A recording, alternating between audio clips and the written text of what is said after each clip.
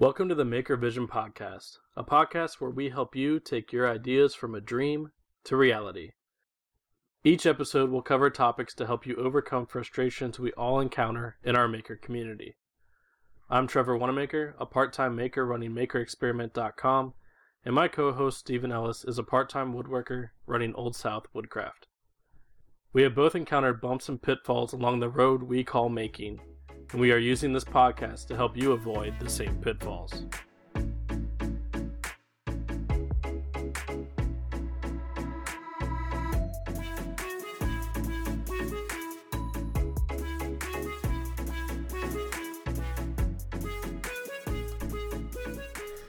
Welcome to Maker Vision Podcasts. This is episode 16, Tool Restoration and Repairs.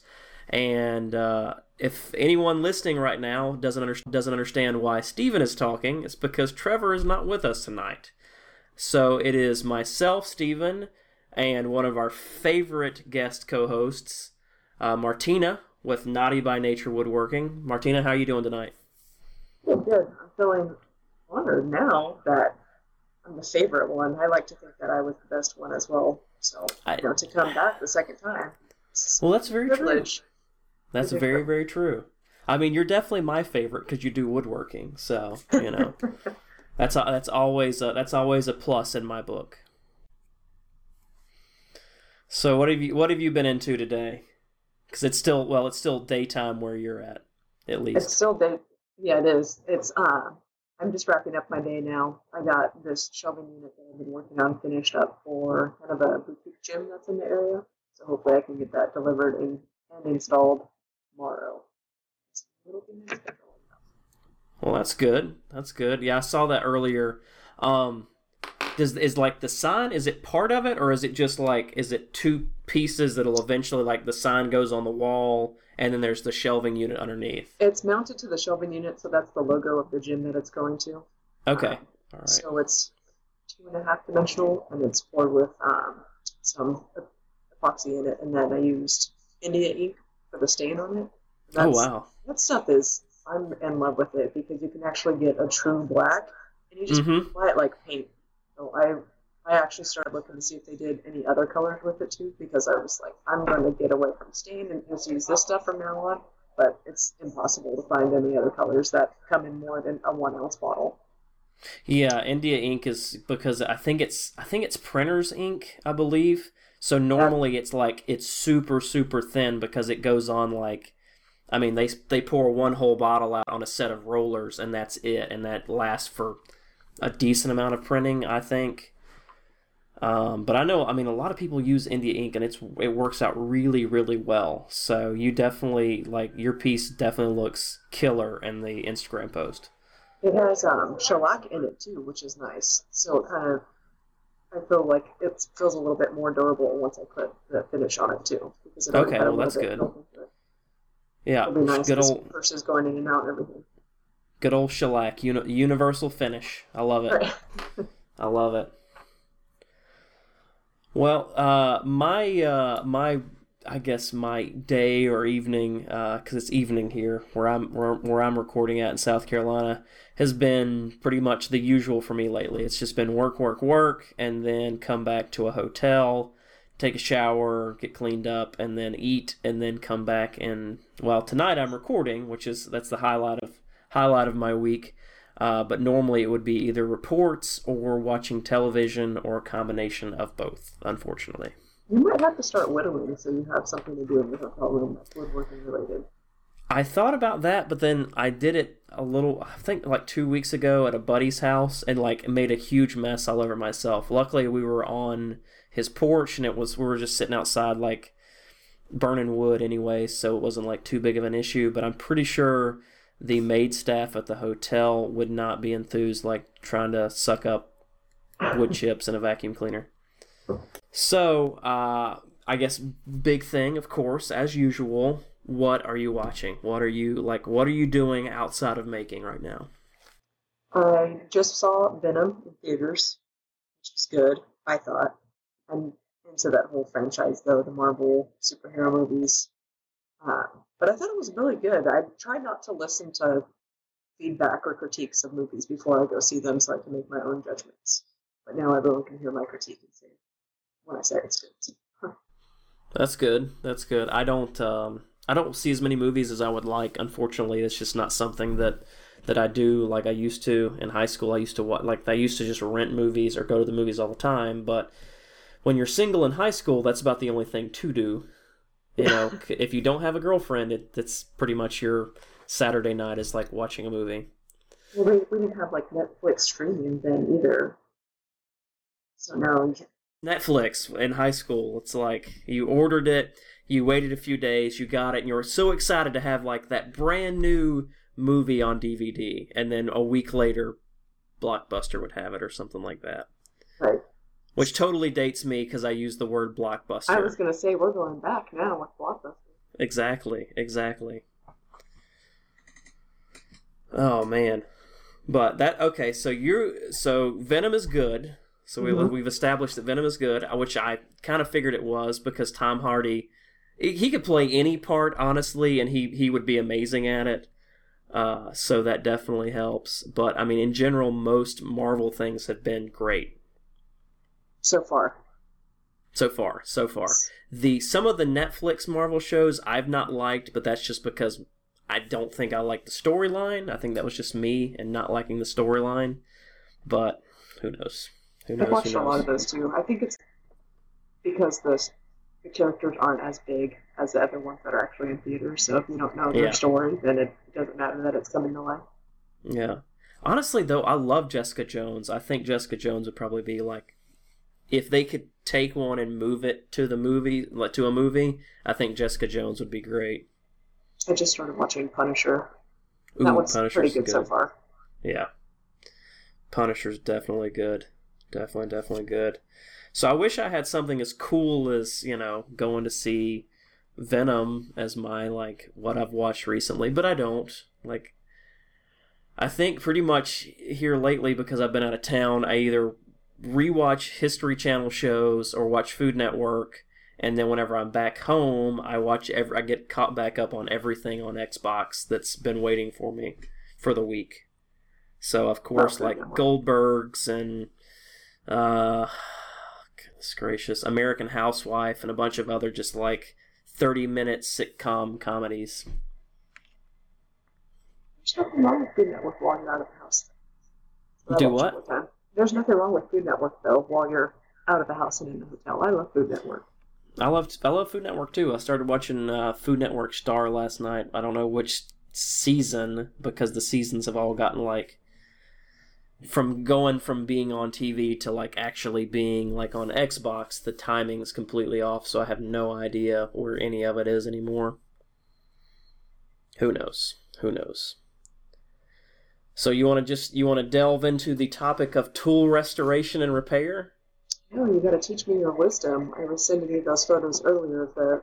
Those tools are actually from my pegboard. I didn't go search them out. So this pegboard was my stepdad, so I haven't actually gone through the tools in 2 years now, and I decided to last week to make room to put my stuff up on it. Mm-hmm. So I found that combination square, a couple wrenches, there's a couple pool saws on there. Those are a little newer, but now I got to restore them, so this is perfect for us to talk about now. Oh yeah, I thought it'd be rather appropriate tonight. We'll get away from the real tech heavy stuff and go back to the bread and butter of hand tools. Since Trevor cannot join us this evening, we'll keep the tech savvy guy out of it for tonight. So you sent me pictures of what you have. You have a Stanley. I can't think of the name of it right now because I actually have that same combination square. I believe it was made in the 50s, 60s as kind of just a go-to, just general purpose square for the homeowner or someone just doing kind of hobby work. So basically what it was for, I think, was basically kind of as a precursor to a speed square because you notice it's got the little slot in it. You can automatically set it to 6 inches, which is what a normal speed square is. So you can just set it on a 2x4 or a 2x6 and lay out, your cut line pretty quick. Or you can extend it out to that 12 inches a combination square normally is. Not mine. Mine's rusted in one spot right now. Well, we will establish how to fix and repair those things, because that's one of my favorite things about woodworking is just old woodworking tools. So everyone, I would say most, I wouldn't say everyone, but most woodworkers I see nowadays have, they start with their table saw, they might have a circular saw, jigsaw, drill, impact driver, and a couple other like just normal everyday go-to sort of carpentry tools, but not necessarily anything fine woodworking or traditional woodworking. And then all of a sudden, their neighbor down the street, retired guy, he's moving, he doesn't want to move his stuff. Or, unfortunately somebody in the family dies and it's like, all right, who do we give this stuff to? Nobody really knows what it is, but it's woodworking stuff. Let's just give it to the one person in the family that does woodworking. And people have this stuff show up all the time and in the strangest of ways. And a lot of times because it's somebody that either is retired and moving or possibly died, the tools have not seen good, proper repair, maintenance, things like that in quite some time. So a lot of times they're rusty. Good tools are generally rusty tools because new steel doesn't have that layer of rust on it like old steel does. And my favorite thing is old steel. So you showed me pictures of it looks like two sort of monkey wrenches or like a standard plumbing wrench. I would call it a plumbing wrench as opposed to a monkey wrench. So they've got a pair of very like heavy tooth jaws and a simple screw gear on the back to open and close them pretty quickly, correct? Yeah. Okay, and then you've got that Stanley combination square. Yeah, I couldn't even read what it was, so you already know more than me, and I have it in my possession. I would think it's a Stanley. It looks almost identical to the one I have, so I'm thinking it's a Stanley, either possibly a 4-square or Defiance line. So those would both be in the homeowner sort of time frame, or as far as is quality of the tool and timeline in when Stanley would have made them. So pretty much Stanley's kind of ubiquitous for hand tools, especially woodworking hand tools. They've been around for a long time. They made lots and lots and lots of tools, especially in the heyday of the it's not baby boomers. What's the I guess the greatest generation? Is that what the World War II vets are called? Correct? I'm not sure. That's the generation right before baby boomers. Maybe. I think the right before the baby boomers was the greatest generation. Don't hold me to that. I'm not the greatest with remembering those things. I just know that I'm a millennial. I really prefer not to be. Right. But I fall within the millennial category and I hate it. I hate it so bad. People listening and they'll be answering the question for us. So hopefully someone sends us a message. Hopefully someone will tell us how the brackets of I guess generations go. But yeah, Stanley made a lot of tools in the time of the greatest generation in baby boomers for homeowners, people that were coming back from war. Tract homes were quite the rage, especially starting after World War II, because all these vets came home, they had extra cash in their pocket, they needed some place to live. Or they were still in the military and they were not staying on post anymore. They needed to have their own place. They had a family. They wanted to keep their family at home as opposed to sticking them on a post somewhere. So tract homes were really big. So a lot of tools came around for that particular generation for people that wanted to kind of do some of their own homeowner work. Are they fine woodworking tools? Not necessarily, but you can make them fine woodworking pretty efficiently. So do you have any planes right now? Okay, so you don't have any hand planes. Well, not a hand plane. Yeah, they're all electric. Okay, so everything's electric for you. All right. So, I'm trying to think where I need to go with this. But I guess hand planes are the things that are kind of, I guess, ubiquitous with woodworkers, because a hand plane is only really meant to work wood. I guess technically you could work a soft, non-ferrous metal with it. I don't know that it would be the most efficient way to handle like brass or copper, but you could. But no matter what you do, you have to restore and maintain, or you have to repair and maintain tools, which we're supposed to have another episode on that later on down the road. So I'm going to talk about the restoration and repair sort of thing. So you have the 2 wrenches and the combination square. The combination square, you said, is completely seized, correct? Mm-hmm. Okay, what about the 2 wrenches? What about those? We have more movement in them, but I haven't tried to. I don't want to put them to use and then break it. Gotcha. And get flack from people that use handles. You won't. The good news is about plumbing tools. If you've ever met a plumber, a lot of times a plumbing tool, like most trades, any tool can be a hammer in the right hands. So, I mean, even myself, I will still treat a monkey wrench like crap because most of the time they're on really tough stuff like old galvanized pipe that's basically just rusted together. They get treated pretty badly. So a lot of times you'll get tools like that in really rough shape that aren't well maintained. So if you want to try to restore them, I guess I'll give you the breakdown for it. Your 2 biggest factors are broken missing, which is any movable part, any major part that is broken or missing. Handles, I don't consider that a necessary part sometimes. Like on the wrenches that you have, they do have wood, but you could still use the wrench without the wood. It's still got a metal body that you could grip, correct? Yes. Okay. Now, like on a chisel, if a chisel doesn't have a wood handle, it's kind of useless at that point. You can still pair with it. You can still kind of dig a little bit with it, but it's not going to be the most efficient use of that particular tool. So I generally don't consider any wooden parts to be completely necessary except for hand planes. If you don't have a tote or a knob in the front, you can't really get that momentum you need for a hand plane. And then your other major category is rust, because good tools are made out of good metal, and good metal rusts. Ferrous metal rusts all the time. It doesn't matter how quality the steel is. It doesn't matter if it's like bottom of the barrel, just straight up carbon steel, or your finest A102 or something like that. It's tool steel. It's still going to rust. It's still ferrous. It reacts the same way with water and air. So those are your two major things when working on tool restoration is the broken missing or the rust. And this, I consider the simpler one is the rust thing. So, how bad a rust would you say is on the combination square? You said that it won't move at all. The little thumb knob to adjust the actual sliding mechanism. You can tell that there's numbers on there, so it's not. Okay. All right.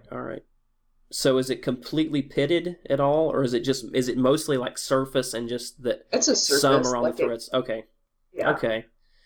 All right, so in that regard, a lot of times without chemicals or without a lot of work, you can actually get a lot of surface rust off with just taking a simple oil, like 3-in-1 oil, that little can that your grandmother had on her, like next to her sewing machine or in a cabinet or something like that. That same little can that everyone's grandmother or grandfather had for years. You can kind of squirt that on there, leave it sitting in the sun to help it absorb. And actually just scrape it off with a nice razor blade or a little scrub brush. You can scrape a lot of that rust off. That oil might be a South thing because none of my grandparents ever had that oil. You've never heard of 3-in-1 oil? No. Okay. All right. I know it's not a Southern thing because I've seen a lot of people use 3-in-1 oil. Why it's called 3-in-1, I'm not entirely sure. I never looked close enough. Okay. Well, then again, I mean, California. Do you guys even have oil? Do they allow you to have oil in California? Probably hemp oil. Yeah, hemp oil. Well, hey, I mean, if you want to try that, give it a whirl. If it's cheap enough, buy it and see if it works. I have no idea. I don't know anything about hemp oil. Neither do I. So. I don't know. Maybe some of our Colorado listeners or maybe some of our Seattle listeners might know a little bit more about hemp oil. But I mean, any sort of quality, I guess I would say petroleum-based oil if you put it on a rusted metal part that's not badly pitted, if it's just a surface rust, and let it sit generally in the sun for a couple hours, you can actually get a lot of that off, because that oil's gonna soak in and try to break up that bond between the rust and the metal part, whatever that is itself. And I said, using a razor blade. A lot of people use a razor blade to just scrape off rust. It's cheap, it's very efficient, and if you do it right, it won't damage the metal underneath, because a razor blade is normally pretty cheap metal. It's sharp, but I mean, you've probably broken off a razor blade before using it, right? Yep. Yeah, it's super, super brittle metal, so it's generally not going to damage whatever you're trying to scrape, unless it has paint on it.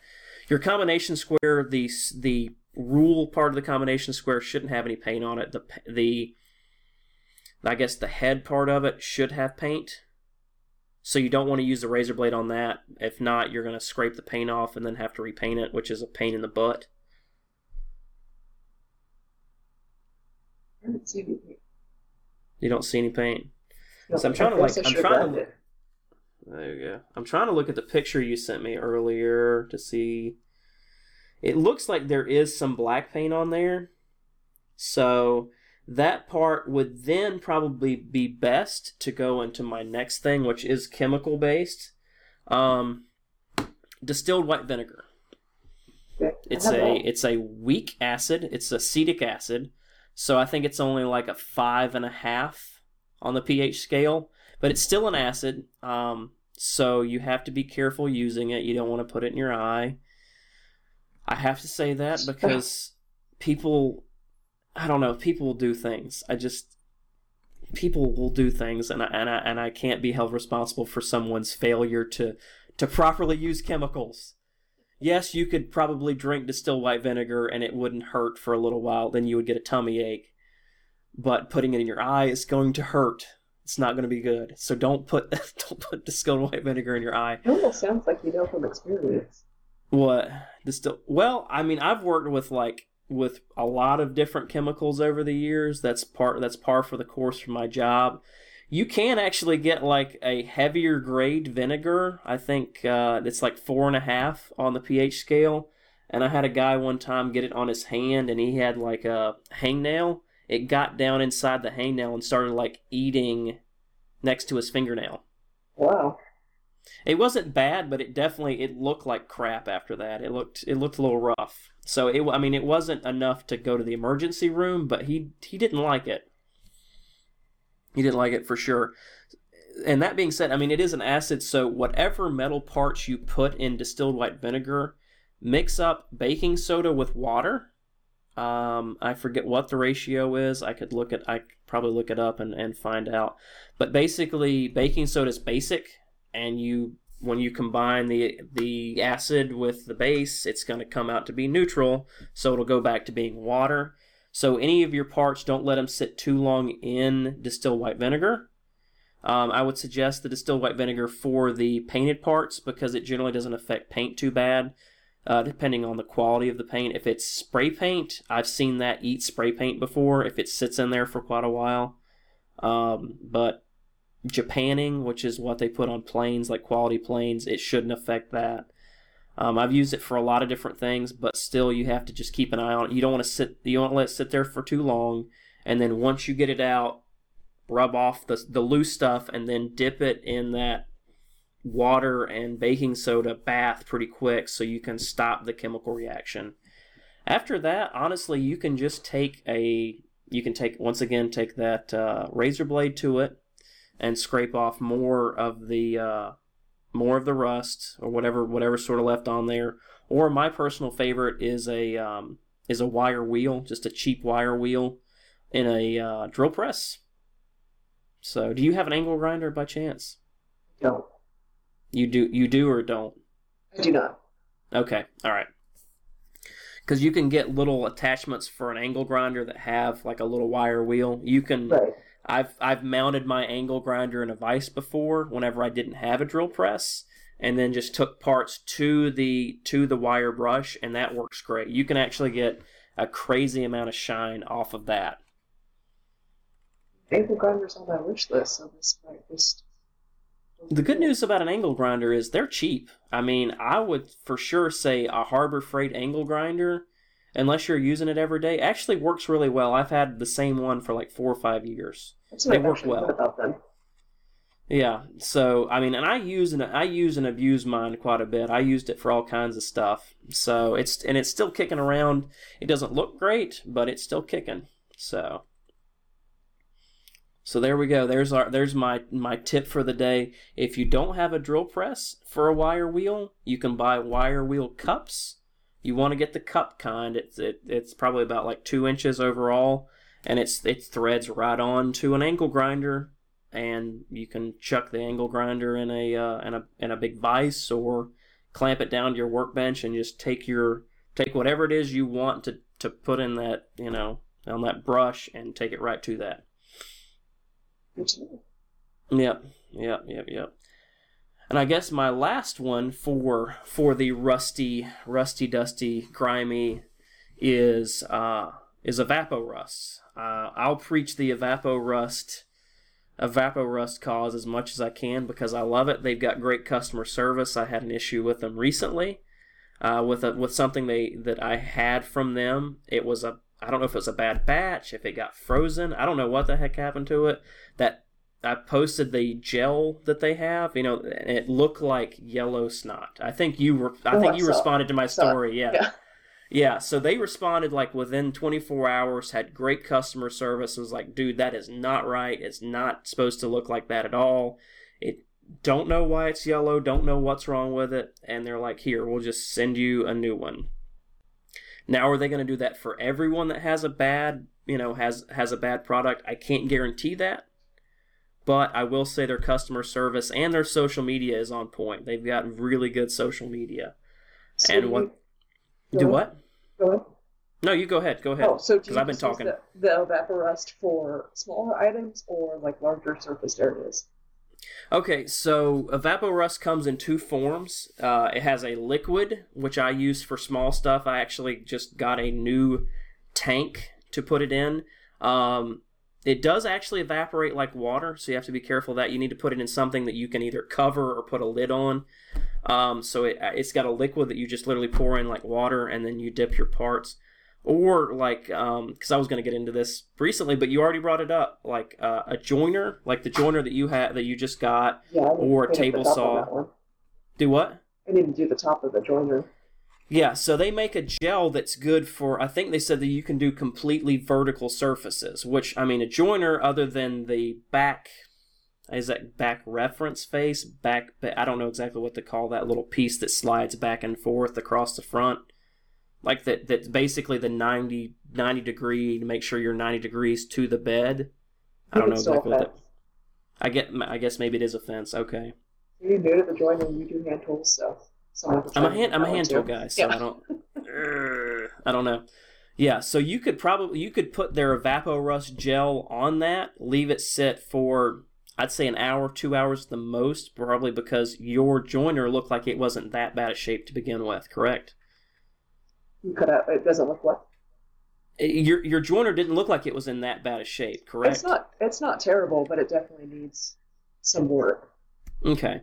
So I would recommend the Evapo-Rust gel and leave it sit for about an hour or 2 hours, follow the directions, and I think they say to like rinse off the residue.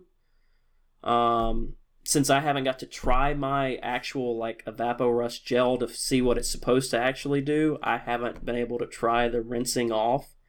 But I would imagine it's, you probably take off the bulk with a rag and then actually rinse the residue off, because I know I'm going to be one of those type of people that probably puts on more than I need, and I would assume most people probably will.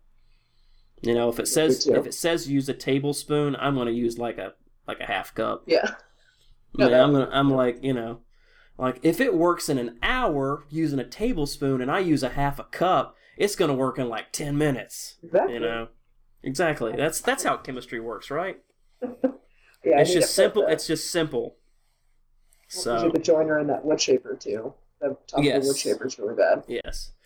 So the wood shaper actually would be perfect for the Evapo-Rust liquid to take those cutter heads out, because those things, I don't know what the heck they make them out of, but those daggum, like, all the molder planes or molding, like, profile bits I've ever seen, those things rust so quick.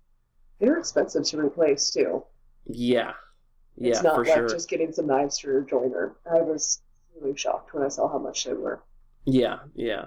But the good news is you could completely redo every bit of baseboard, crown mold, and any other profiled shape in your house for, like, cheap after that. Right. I did that console table with the tongue and groove, like shiplap. I thought, man, if I had the wood shaper up and running, I could have just made my own tongue and groove rather than paying extra to have it already done for me. Yeah. I mean, there's potential you could get you could gang like 3 or 4 boards together and just do all the tongues at once on that shaper. Just like push one big old block of wood through and Exactly. It's like boom, you have 4 done. I'll be sending them out to the street because I'll need the space. My driveway. Yeah. Oh yeah. So because I feel like I've been talking for so long, what questions do you have while I'm still on the subject of like the rust removal stuff? Do you ever use WD-40? Do you not recommend it? It's not that I don't recommend it. It's just I got in the habit of using PB Blaster, which is do what? I've heard of that one.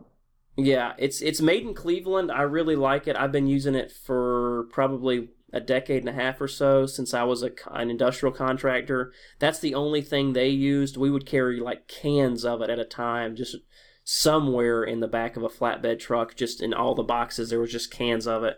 We would use it for all kinds of stuff. It's great. I think it outperforms WD-40 hands down any day, but everybody's different. I'm not going to say that WD-40 is bad. I'm just going to say that PB Blaster is a lot better. And I'll definitely be on the PB Blaster train for sure. And it's made in America. It's made in Cleveland, so it's always nice to have an American-made product, even though I would assume WD-40 is made in America too. I just honestly don't know. I haven't bought any in like a decade. Well, because it lasts that long. So. Well, I guess for the average person, yes. For me, I go through cans pretty frequently. I have to buy extra because I always lose where I put my original can. So then now I have a stockpile of the 4 big size cans. Mm-hmm. Yep. Always got to have extra, especially something like that. Anything in an aerosol can, have extras of it. I don't know why, they just always die much quicker. It's like spray paint. Every time, it's like a one-time deal these days. You go and spray it, and then it clogs up, and you have to throw it away. Exactly, it's like a waste of aerosol. Yeah, you spray finish today, spray your polyurethane, and I was like, oh, this is the only time I'm ever going to use it. It's going to be clogged up by the next time I go for it. Oh yeah. But no, that was actually a good question about the WD-40 because that kind of led me into like post rust cleanup. If you use like a wire brush, a motorized wire brush, whether it's on a grinder or on a drill press, as you like get the rust off, it's gonna slowly build up heat. It's gonna eventually get pretty hot, especially if it's a thin piece. It'll get hot pretty quick.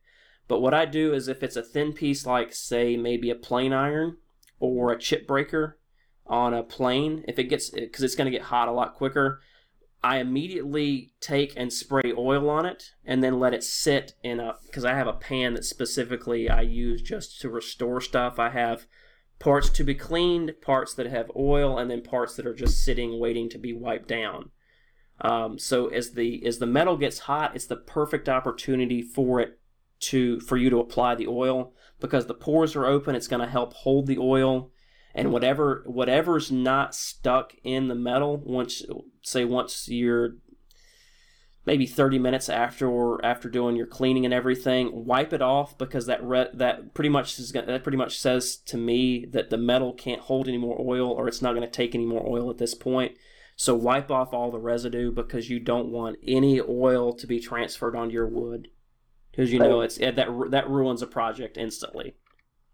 So with all this stuff, do you have to worry about well-ventilated area and wearing a mask or wearing gloves and eye protection? It depends. It depends on the situation. Evapo-Rust, thankfully, is a non-toxic. Like it's skin safe. I wear gloves anyways, just because a lot of the parts are pretty nasty whenever I'm handling them, so I just automatically wear gloves. But the Evapo-Rust is a type of product that you can literally stick your hand in the bucket, grab your part, and pull it out, and it's not going to do anything to your hand other than make it soapy and kind of sticky. Okay. Because that's part of the formulation, is it's got some sort of surfactant or soap in it to help get the rust off, so it'll leave like a sticky residue on your hand. But other than that, I mean, I generally don't wear gloves doing any of this work other than handling the raw parts or spraying the oil, because no one wants to have WD-40 smell on their hands for the next like 3 hours. And I feel like that oil you can't even get off your hands. Like, yeah, I use the Fast Orange and everything like that, and it's still... Yeah, you can't get that. You can't get that petroleum smell off your hands. It just doesn't come off at all. Yeah, but no. As far as the stripping the rust, if there's paint on a piece and I'm stripping that, I will generally do that outside, especially if I'm using a wire wheel, because I don't know what kind of paint it is. I mean, I'm generally dealing in much older stuff than the average person, so lead-based paint is pretty common on older tools, older equipment. Technically, lead-based paint isn't illegal, other than home use. You can't use lead-based paint in home since the 78 or 79. I'd have to look at the law again. But on tools, it's totally legal, because generally tools. Actually good to know. Yeah, so tools might have lead-based paint on them. Even a brand new tool might have lead-based paint, because kids generally shouldn't have tools. So lead is really just affecting the children population, and two, because it's not for food. You're not consuming food. You shouldn't drink water off of it. I don't know who's going to be drinking water off a tool that has water on. I don't know. That makes no sense, but. Basically, it falls in the category of industrial use or commercial use, and that eliminates the fact that lead-based paint can't be used. So that's one of the things to be aware of. Now, most tools will have a thin paint on them, possibly enamel. Newer tools have acrylic because it just dries fast and it works well. Or powder coating. If it's like a heavy base for something, it's probably going to be powder coated, which I don't believe has any lead in it, because it's just a dust pigment that, as it bakes, it becomes liquid and then bonds to the metal. So newer stuff, depending on what it is, may have lead-based paint. It probably doesn't, but I'm not going to say without a doubt it doesn't. Old stuff still has lead-based paint. I can almost guarantee that. Japanning on hand planes, which is generally just in the sole of the hand plane, just the base of it. It's that thick, super shiny, like kind of really deep black color is called Japanning. I don't believe that has lead-based paint in it, because that's a kind of combination of paint, pigment, and also tar. It's weird how that formulation goes, and there's guys that know a lot more about hand tools that can tell you everything about Japanning. I just know from trying to restore hand tools and knowing that I never want to try to Japan a hand tool. It's just not a fun thing to do. But your other PPE that you do want to be aware of for sure is eye protection and respiratory protection, at least a dust mask if you're going to be trying to grind rust off, not necessarily even paint, but just rust, because it's not that necessarily toxic to you, but you really don't want to be inhaling that stuff. It's nasty. It's got oil in it. It's got metal shavings in it. It's got a bunch of other just not fun stuff for you. So how do you know if a tool is worth taking the time to restore? That is dependent on the person. Myself, I know what tools that I want and what tools that I value. In reality, I pretty much value every hand tool. I think they all have some purpose, some use, even if that use is just collecting dust because it looks pretty. Everyone has to have their something that looks pretty. Now, for the average woodworker, most of them are going to have tools that are going to be useful. They're going to be usable hand tools or usable tools in general. And that's going to be up to the person. That's going to be up to the individual that buys it. People that restore and collect hand tools professionally, they're looking at specific things. They're looking at manufacturers, patent dates, manufacturing dates. A lot of things go into the hand tool collection world. And honestly, I haven't even scratched the surface of it. There are guys they've spent like half their lives collecting and repairing, restoring these tools that know a lot more than I ever could. Is there like a go-to website or anything that you have, or you just start typing stuff in, seeing what pops up? To figure out, are you talking about like value, collectability? To see like when it was produced and... Oh, okay. Most major manufacturers have people like myself or those guys that I was talking about that do this. That's like their only thing that they do is collect and restore hand tools. They've put out independent information. There's if you want to know about Stanley hand planes, I think Stanley Bailey specifically, there is a website called Blood and Gore, which is it's weird. I know it's a strange name, but Blood and Gore has a bunch of stuff about Stanley hand planes. There's also I think Virginia Hand Tools or Virginia Tool Works, a guy in kind of like Central Virginia that's got some good information about different hand tools. For hand saws, which is something I haven't even thought about covering thus far because, good Lord, nobody uses a hand saw anymore. Except for us weird hand tool guys. There are specific people that still collect this information, that still have it. There's one, Henry Diston and Sons. There's somebody that called the Distonian Institute that has all the information about Henry Diston and Sons saws, all their characteristics, their handle styles, their handle shapes, when they were in production, who the production was for, this, that, and the other. There's a lot of information out there. You just have to kind of know some basics about the particular item you're talking about. It's hard to know a lot about saws unless they have a badge on them. And the badge is normally about the size of a nickel or a quarter, and it's going to be one of the, if you have the handle in your right hand and the blade is facing towards the left, it's normally going to be on the front, second or third down from the top. It's going to be a little badge that's got their emblem on it. And that will tell you if it's a Diston, an Atkins, oh goodness gracious, I'm trying to think of all the hand tool manufacturers. Those are the two that I can think of right off the top of my head. A Keen Cutter, which was not manufactured by Keen, it was manufactured by someone else and sold under that name. There's a lot of hand tools. It's a deep dark hole that goes on for quite a while. There's a couple saws that I have though. So and rusty as well. Yeah. So if they don't have a specific name badge on them, some of them just say warranted superior, which is basically like a second line from handsaw manufacturers saying that, okay, this saw is really good, but it doesn't meet our 95% confidence. It doesn't meet up to our code. We're not going to throw that away. We're not going to start over. We're just going to sell it as like a second run. It's going to be kind of like, okay, our handsaw is the Cadillac. We're going to sell you the Chevy under the warranted superior name.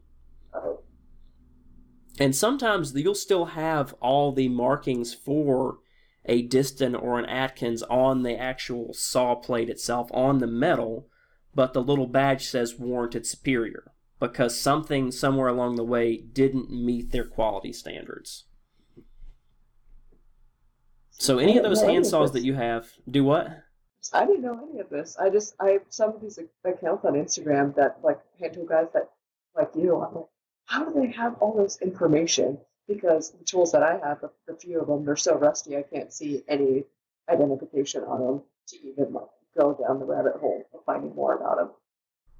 Well, that's why you do the restoration work. A lot of times things are hidden underneath all that rust.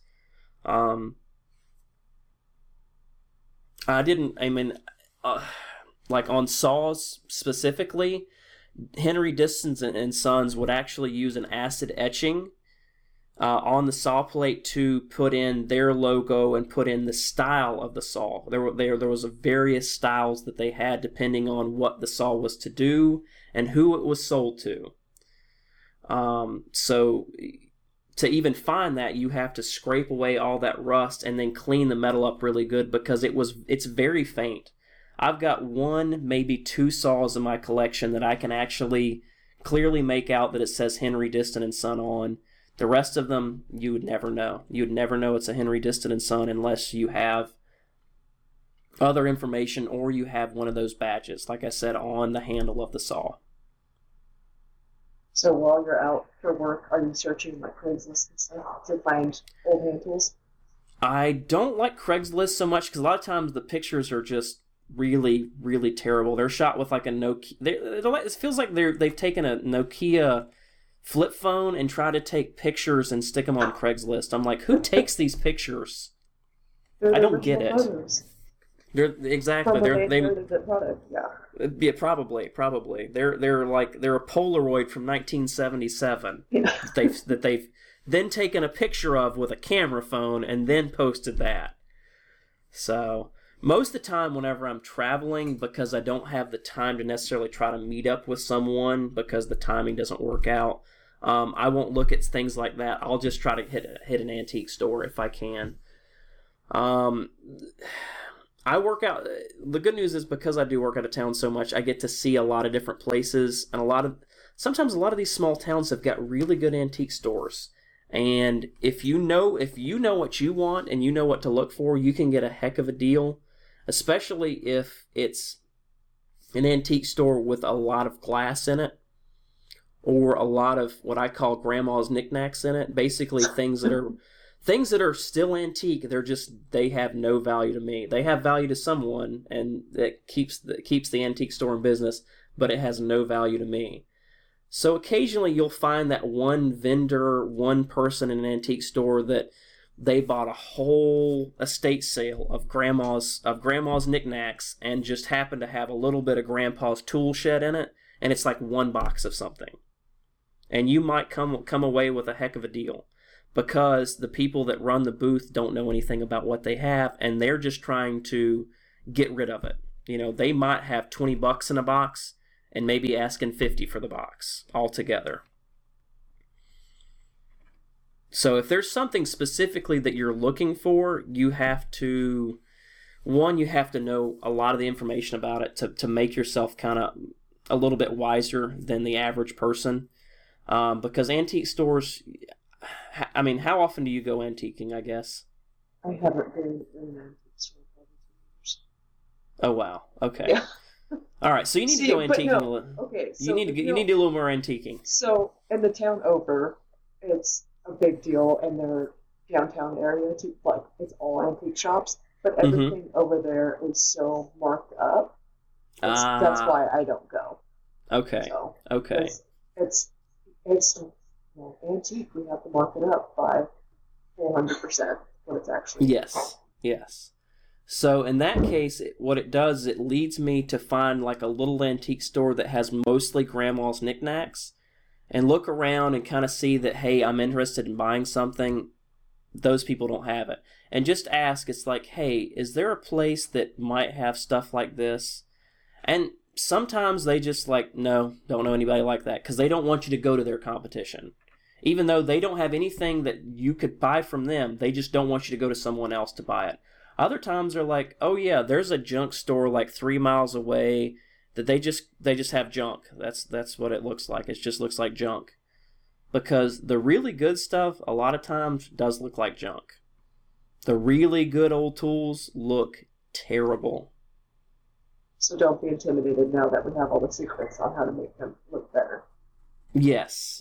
Now there's still some finesse about it. I'm not going to give away all my secrets, but I'm trying to give away practical knowledge, practical use stuff for people that want to get a couple hand planes and try to make them work. Now the flattening of the soles, the sharpening of the plane irons, that's stuff that has to be done in person. You have to learn those skills in person. Sharpening a plane iron, you can watch videos all day long, but until you get the rhythm down, you'll never know what is really right. Now, there's ways to cheat the system, of course. There's always, buying jigs, which I'm going to say I cheat the system sometimes. For big plane irons, I use a jig. It works well because I don't want to move 3 inches of steel constantly for like 30 minutes. Whenever I have the little jig, I can just go back and forth and back and forth and back and forth for 30 minutes, but at least it's a jig and it's going to keep me in the right bevel. It's going to keep me at the right angle the entire time. Which, I guess takes me into a whole other thing. Flattening the sole, that's a whole other piece of work. Once you get the rust off of something, doesn't necessarily mean that things are true and square and plumb. So once you clean up that square, check that square against something that you reasonably think is square. I can see that. You can see that. An issue. Okay. So. Yeah. And there's various ways of doing that. Sometimes you're fortunate enough to have a woodpecker square that is, they're guaranteed to be within like 1/10,000th or something like that, something crazy, like machine precision quality. Sometimes you don't. Sometimes you're not that lucky. How many squares do you have outside of this combination square? At least 4. And I often feel like they're not square. They're not square? No. Okay. Okay, well, you can do some pretty simple tests. Take a piece of plywood, or take something that has got a true edge. I normally say plywood or MDF because those edges are generally pretty square. I'm not going to say they're dead on 100%, 90 square face to face to face, but they're going to be good enough to at least give you an idea of how square the square is that you're using. And what you can do is the 2-line test. What you do is you take the square and face the the head part of it to the left, mark a line, flip it over, move it over maybe 1/8, mark another line, and see if those lines are parallel. If they're not parallel, then more than likely it's out of square. And that's a test you can do over and over and over again. And you can do it with a marking knife because you can score a line, then flip it over, put your knife back in that scored line and see if it follows. If it doesn't track, then it's not square. So any tips on how to make square here? How to make a square square? Oh, that's a whole other ordeal, unfortunately. The whole other episode. That's a whole other. I possibly couldn't explain it through a podcast. That's definitely like that one. I'm going to refer to a very quality hand tool guy by the name of James Wright, Wood by Wright. He has like a whole video about how to make a square square, and it's not too complicated. But I know I could not explain it over a podcast very well. And just find him on YouTube. Yes, you can find him on YouTube. That is his primary job. He is a content creator. And he's the epitome of the hand tool guy. So, and honestly, I don't know that he does that much. I think he does his own restoration, but I don't think he ever talks about doing restoration of planes or anything. So, I don't know. There's plenty of guys that do. There's a lot of different ways to restore planes. There's a lot of ways to restore saws, this, that, and the other. What I've given is just kind of basic information to try to help out somebody trying to restore anything, honestly. Like any metal tool, trying to get it back to a state where it looks like a tool again and you can find out more about it and potentially use it. I'll have to give it a shot with my couple things.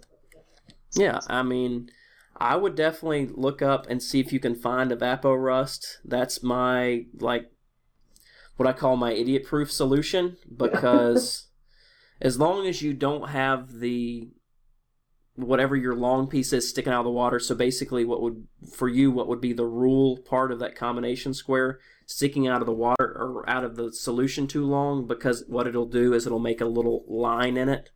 Okay. Where the liquid stops and the air starts. Right. It'll put a little line there. You can just flip it, set it in there for an hour and then flip it over and then do it.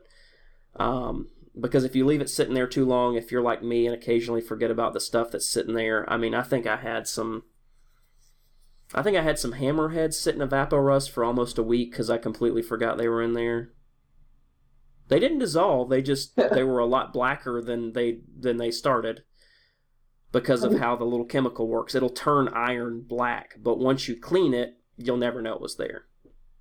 Have you heard of Sandflex block or a Sandflex block? Actually, as a matter of fact, I had a whole discussion with about Sandflex from Klingspor at the Klingspor show this Saturday. Or I guess Saturday, 2 days ago. Mm-hmm. Saturday. Because I was at the Klingspor event. They're the manufacturer of Sandflex. So do you like Sandflex? Do you like to use it? I haven't used it, but that's what my uncle was suggesting that I use. It's a very quality product. For me, it doesn't work for a lot of the applications I have because Evapo-Rust generally takes care of a lot of the small details, and I don't have to break out a block and sand anything. But for your joiner bed, your molder, your molder table, all that stuff, that would be perfect. Especially if you have do you have all three of them or just one of them? The little blocks, because I think they've got a coarse, a medium, and a fine. I haven't looked. I haven't gone out for them, but he said there was the three different grades of them. Yeah, they have a coarse, a medium, and a fine. And for the listeners that don't know what it is, basically Sandflex is, I think, a proprietary product of Klingspor, which I'm also a huge fan of. I think they make some of the best stuff on the planet for abrasives. I just happen to be fortunate enough that their North American corporate headquarters is about 2 hours from where I live, so I get to go there frequently. But they are an abrasives manufacturer, and Sandflex is one of their products. It's like a piece of bar soap, honestly, size roughly, and it's pretty much just rubber and raw grit mixed together. So pretty much instead of having a normal sanding block where it's just kind of sandpaper on a couple of sides with a little piece of foam in the middle to make it rigid, this is basically just sandpaper through and through with rubber to help kind of give you grip. Yeah. And it's great stuff. I love it. I've used it. I just like to use it in combination with the Evapo-Rust. Right. Because if you don't have time, like I do, to spend all your time trying to sand all those little tiny surfaces, like on a hand plane or some of the other tools that I have, Evapo-Rust works perfectly for that. It gets into basically almost all the spots. But the Sandflex works great for big surfaces, because unless you have the Evapo-Rust gel, you won't be able to use Evapo-Rust or any sort of rust remover on a large flat surface. I might have to do a side-by-side. And the joiner, just the gel, do it. And then on the other side. Hey, do it, because the guy that runs their social media legitimately told me, if you use our product with Evapo-Rust to kind of see where we're at, there's a potential that I can leverage that to have Evapo-Rust sold in our stores, which I would love, because Evapo-Rust is great. I love it. Once again, we are not a sponsored podcast. Yeah. Steven just loves what Steven loves. And I love Klingspor and I love Evapo-Rust. That's legit. That's what it is. I got some good starting points now. I'm excited to order some of this stuff so I can get my combination square clean. I've actually been looking into buying the combination square, so this should work out better. That should work out better, and the good news about it, the way that thing's kind of designed, is that you loosen it up and don't loosen up the entire way, and you can just flip it around. Instead of having to flip-flop from side to side, you just literally move the head on one side or the other. Got it. Yeah. And it's a great tool. I think the rule is much thicker than your average combination square rule. I think it's almost like a full 1/8 inch thick or more. It's heavy metal for sure. The liquid was still in the level 2. I had a wooden level that had dried out, so I just got rid of that because there's no point. Gotcha. All right. Well, I'm trying to think. Is there anything else? Because I feel like I've talked almost the entire time. No, well, I mean, I needed your input, so this was perfect. And all right. I'm sure there's a lot of people that will be listening that some of their old tools. Yes. And, I mean, this really honestly applies no matter if it's hand tools, metalworking, leather, anything that's a metal tool or metal in general, this kind of applies to, other than specialty non-ferrous. So brass, copper, bronze, aluminum, because none of those things rust, and they have to be treated in a completely different manner whenever they look like crap. I'm sorry, say that again? I don't think I have to worry about any of those. No, I don't think... I think the only thing on your... Maybe on your wrenches, you might actually have brass pins to hold the wood on. But honestly, like a little scuff with some sandpaper or Scotch-Brite, make those things look like brand new. That for sure. Yeah. Oh, yeah. So we covered getting rid of rust. We covered oils. We covered lead-based paint. Hopefully you won't have to deal with that, but it's there. What else? Totally forgot. Broken and missing parts. So, yes. So broken and missing parts. If parts are missing, unfortunately, old hand tools, you have to track them down. You can't just buy them off a shelf. You can't really buy them from McMaster Car or Fastenal or one of those. You can't go to the manufacturer because most of the manufacturers don't exist anymore. But if you have any specific tools that you're missing parts for, please feel free to contact me, and I can help with that. Because I have Facebook groups and a bunch of individual contacts that do this stuff for a living. They have untold thousands of dollars in tools that they just collect. And they've got miscellaneous pieces and parts for those. So if you get in contact with me, we can try to find you the right part to get whatever tool it is back up and running. Now, most of them are woodworking hand tools, but there are other guys that do have some of the odds and ends stuff too, because whenever we buy rust, we buy anything that's rusty, just about. Cool. Yeah. And then the broken stuff, if it's broken metal, you can potentially weld it or braze it if you have a connection like that. Or if it's wood, I mean, we're woodworkers, or some of us are. I think a good number of people listen to the podcast are, correct? I think so. Yeah. So, it's wood. It can be glued back together. It may not look like the original, but with some finesse and some time, you'll learn how to take, say, a broken tote for a hand plane or a broken knob, clean it up, figure out kind of what the wood species may be. If it still exists as a wooded species, you might be able to find a little piece or part, glue it on, sand it, use a rasp, use spoke shave, use something, and kind of shape it back into what looks sort of original. Put finish on it, and no one will ever be the wiser. Or you can be like some of these hand tool guys who like to take like rosewood handles, and then because it's got a big split or crack in it, they take maple. They take a piece of hard maple and jam it in there, so they have that nice contrast. They're the guy that has the 1957 Chevy, and they have like a 2001 Chevy logo on it or something like that. They have to be, they got to be a little different. Us hand tool guys, we're definitely kind of a different sort of crowd. And then you customize it, and you can make it your own. Exactly.